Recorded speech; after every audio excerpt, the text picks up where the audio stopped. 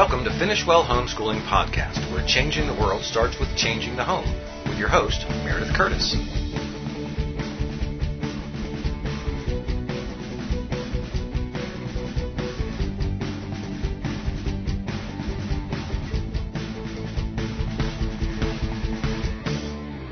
Hi, welcome to Finish Well Podcast. We're so excited that you're with us today.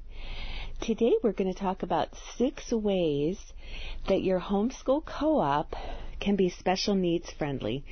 This is a topic near and dear to my heart, and I hope that we can have just a great time together, and also that you'll walk away with some really practical ideas and tips and ways that you can make an impact and be a blessing to the homeschooling community, especially those families with special need children. So sometimes special needs are really obvious, like a young boy in a wheelchair or a severely autistic little girl. But other times we don't realize that in our homeschool co-op, Johnny is diabetic or little Susie has dyslexia. And I don't know if your co-op is like our co-op. We only gather a few times a month. It's not like we see each other every day. And so there can be many things going on in people's lives that we don't know about. Now, I'm not saying that families can't keep special needs private, because of course they can. And people need to share what they want to share and keep private what they want to keep private. But what I want to do is I want to lay out some ways that homeschooling co-ops can be special needs friendly. And in our co-op, we try to cultivate an environment where all of the students, all of the parents, and all of the teachers thrive. So some of you are listening and you think, well, I have a child with special needs and I just started homeschooling, but what on earth is a homeschool co-op? Okay, let me answer that first. For those of you who are new to homeschooling, a homeschool co-op is a group of homeschooling families that come together to share their expertise in teaching courses, and then other families get to enjoy that. So we had a homeschool mom that was an architect, and she taught a class on architecture. In our homeschool co-op, my friend Laura is really into science, really into math, so she teaches a lot of science and math classes. I love history, and I'm always researching something to do with history, so of course I teach a lot of history classes. We had 2 young moms, Sarah and Kate, who one had a communications major, one had an English major, and they were just the perfect ones to teach literature and writing for high school students. So we've just had, like, over the years, I've been part of different co-ops. I was part of a co-op when my children were really little, and we just met once a week and we did some kind of topic. Like, I think one year we studied state history, and so we didn't do any kind of prep work at home. We just came together that one morning a week and we just worked on something that was unique. We completed all the work in co-op and went home.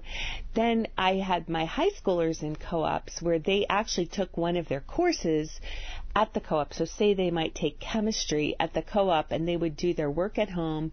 Then they would go do some kind of, studying of chemistry and then the labs for chemistry. So I know for me, co-ops have been great for science labs and things like that.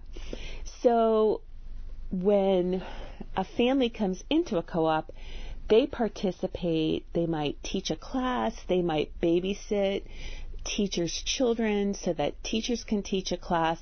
So whatever they do, everyone participates in a co-op. It's cooperative. Like, if you've ever been involved in a buying Whole Foods cooperative, I used to do that when I was a young mom, and we would get together and we'd order like 500 pounds of wheat berries and divide them up or things like that.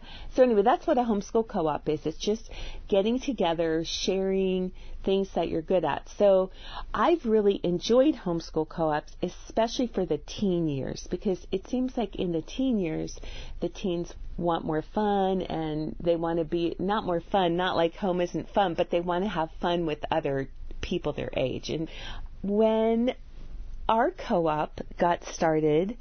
It just was that several families in the church were homeschooling, and we just ended up coming together one day a week, and that's been really special and really fun. And one of the things that we've tried to do to specifically minister to not only special needs family, but everyone in our co-op, is to cultivate a culture of truth and kindness. Now, what do I mean by that? Well, here is the truth. All people are valuable because they are made in the image of God. God has a special purpose for each person, regardless of their intellect, regardless of their challenges, regardless of maybe some, emotional or mental struggles or physical struggles. It doesn't matter. Every person has a purpose. Every person is valuable to the Lord, and we're made in His image.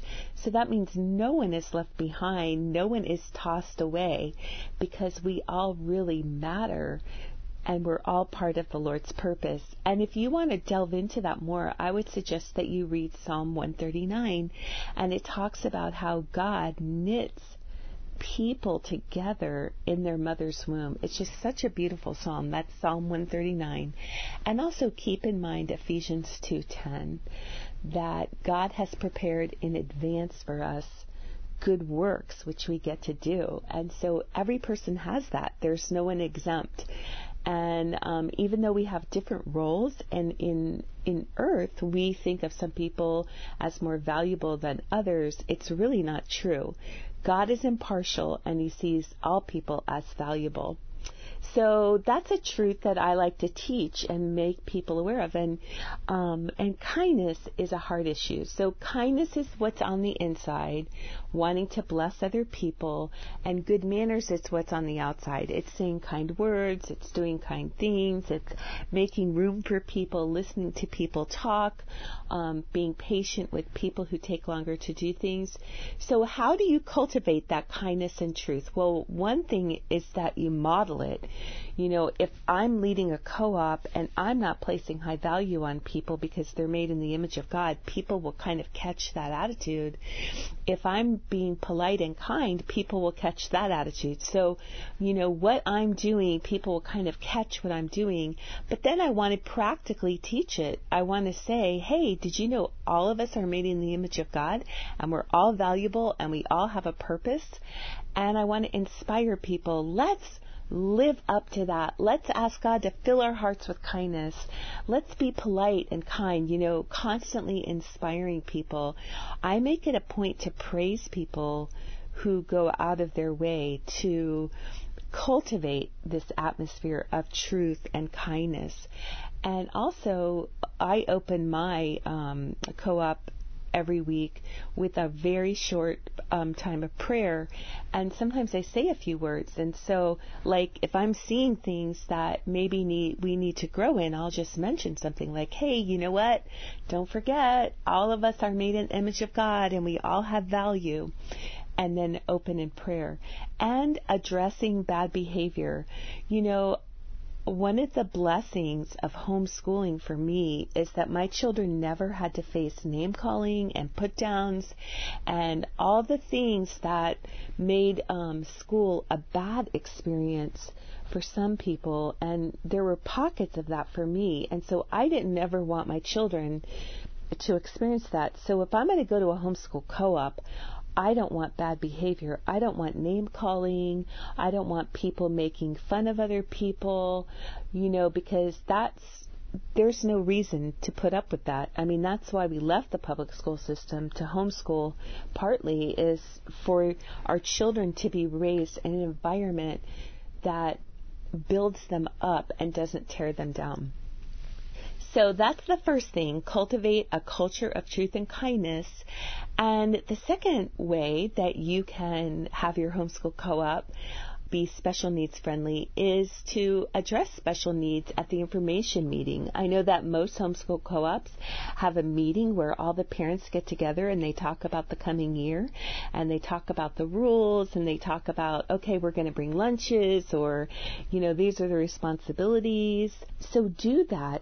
Talk about the special needs at the information meeting and address that. Bring up special needs and maybe say if your child does have special needs that we need to know about, like maybe they're in a wheelchair, or maybe they're diabetic and they might need to, we need to make sure their blood sugar stays stable. Maybe they need to take their blood sugar at a certain time.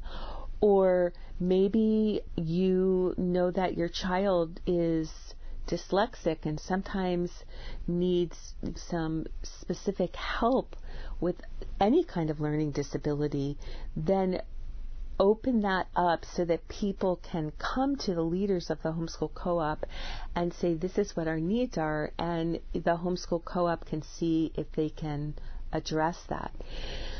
So that's the second thing, address special needs at the information meeting. And that way you're kind of putting it out there like, hey, we want to know if you have special needs, come to us.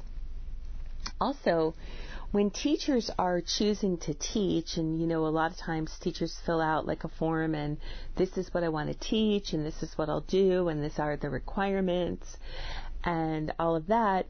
When they fill out those forms to teach, have a question on the forms, or if you're just talking to teachers, ask them this question in person. What about alternatives for special needs students? Like, if you had a special needs student, would you provide alternatives? Now, what do I mean by that? Well, let me give you an example. We have a special needs student in our homeschool co-op that's on the spectrum. And so Laura was teaching him biology, and instead of him having to take the written text, which is so distracting, she allowed him to take an oral test, so he had to answer all the questions. And that way there was not the distraction of, is my writing neat enough? My paper's crooked. Oh, there's noise here. But it could just help him to process and regurgitate the knowledge that we knew he definitely had. So he did really well on that.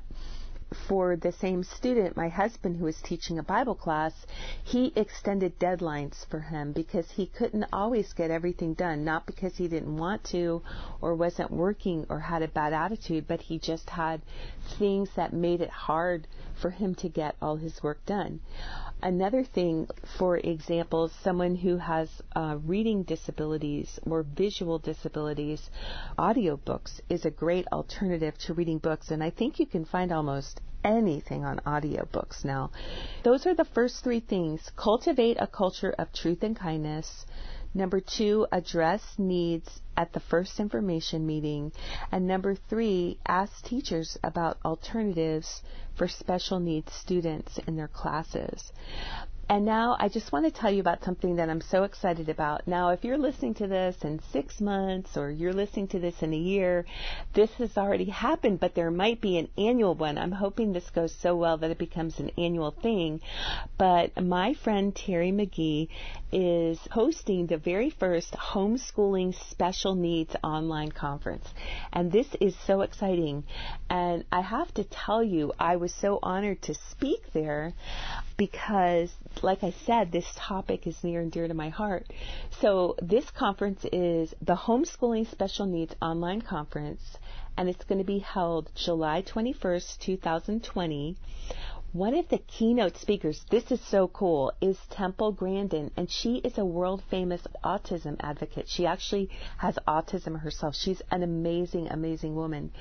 So I'm just so excited to encourage and inspire parents who are homeschooling their special needs children and teens, because I really believe that that is the best way to go if you have a special needs child. Now, I'm not saying everyone has to do it. I'm just saying I think it's such a good way to homeschool your kids. So anyway, this whole conference is only $22. And once you sign up, you have a lifetime, not a year, a lifetime access to all the sessions, all the keynote speakers, plus coupons and printables and freebies are in the swag bag. And there's a private media group. So all of this is so exciting. And I have 2 talks in the conference. And one of my talks is on how to build a support system for your special needs child. And another talk is how to homeschool teens with emotional special needs like depression, PTSD, anxiety, things like that. So anyway, I hope that you will check it out. If you look in the show notes, there is a link to the conference. Just go to the show notes. This is podcast episode 116, Finish Well.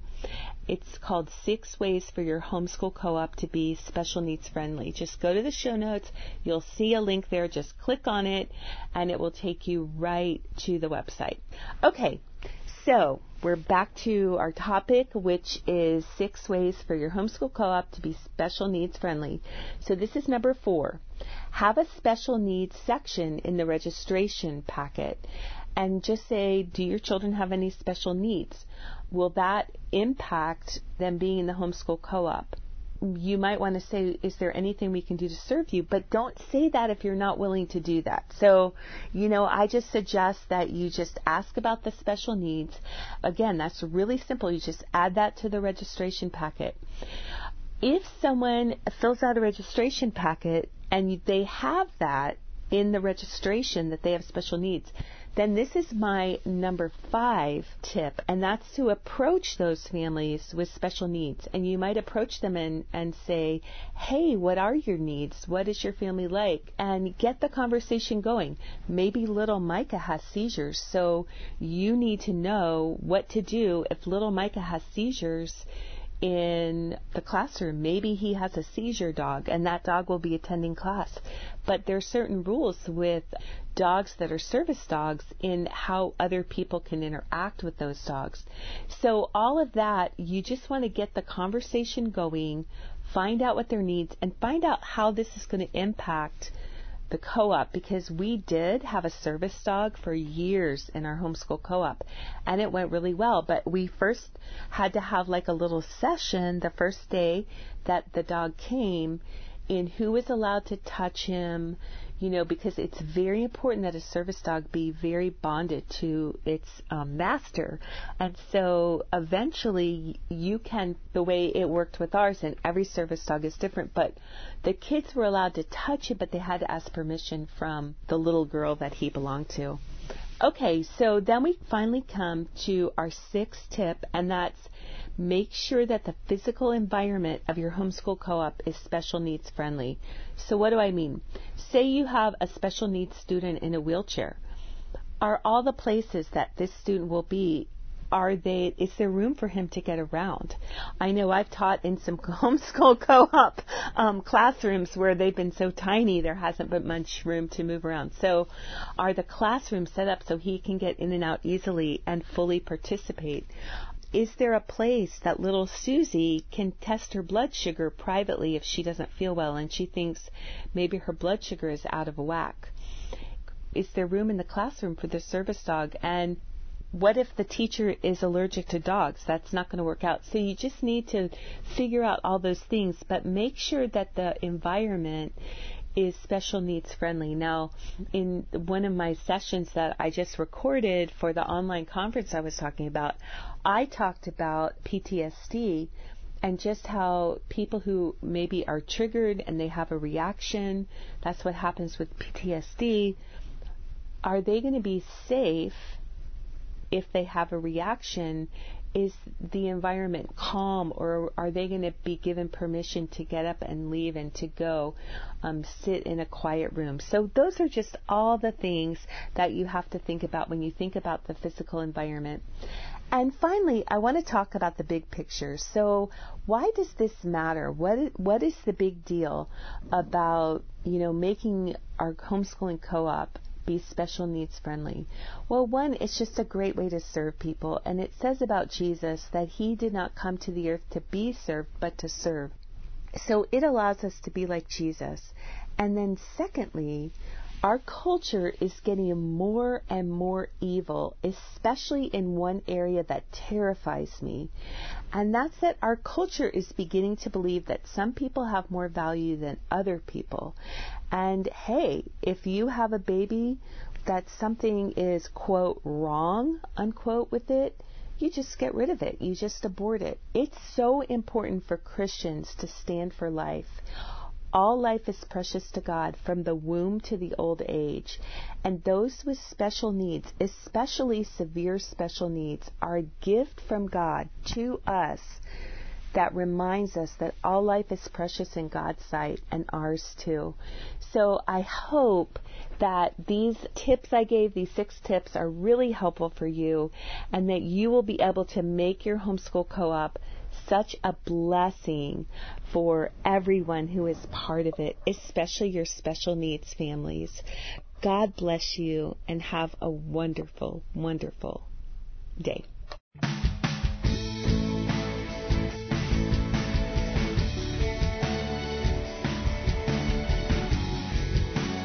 Thank you for listening to Finish Well Homeschooling Podcast with Meredith Curtis and the Finish Well team. Please listen in every first and third Monday of each month at 7 p.m. Eastern Time here at the Ultimate Homeschool Podcast Network.